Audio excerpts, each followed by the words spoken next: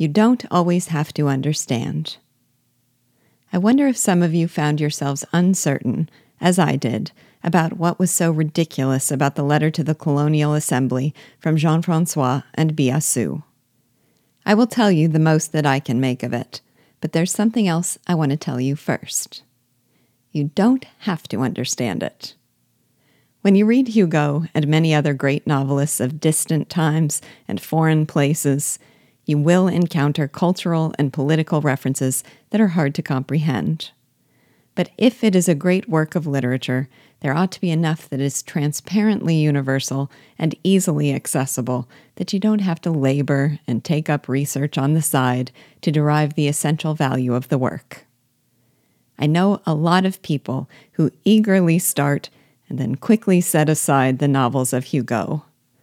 Ah, my heart! They relegate Hugo to the side table, unread. But I think this is one of the reasons. To read Hugo, you must sometimes be comfortable not knowing, and you mustn't let yourself get bogged down. Sometimes there is context that only the writer's contemporaries could be expected to possess. Sometimes the author addresses himself to a more educated audience than we woefully neglected modern Americans can provide. And sometimes the author simply assumes too much.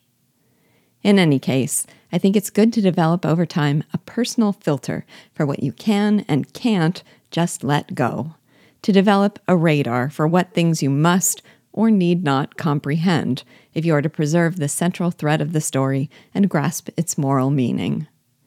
When your confusion does not undermine that goal, it's okay to set that part of the story aside, and it is infinitely preferable to setting aside the whole novel. So, to be frank, when I got to that section of the book the first time I read it, my personal reaction was, I don't quite get it. I get that Biassou wants Dauvergne to edit his letter because it is pathologically important to him that he not appear ridiculous to his former masters. But I don't get exactly what about the letter is ridiculous. Oh well, moving on. I've only stopped to consider it more because I'm beholden to you. So here's what I can gather. First, my guess is that the absurdity of the writing and the poverty of the grammar did not make it through the translation.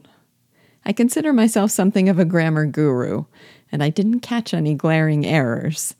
If anyone has read this in the original French, please deny or confirm. Second, I imagine Hugo thought it absurd that the insurrectionists fighting a bloody war against the tyranny of their masters were simultaneously declaring passionate allegiance to the king. To 3 kings, in fact. For those of you who have read 93, it calls to mind the scene with the Red Bonnet Battalion's incredulity that the poor peasant woman's family, abused and exploited by the church, the monarchy, and the nobility, fought to defend those very institutions. That might be wrong, and there's probably more to it than that, and I'm happy for you to tell me. But if you don't, or can't, that's okay. I don't need to understand.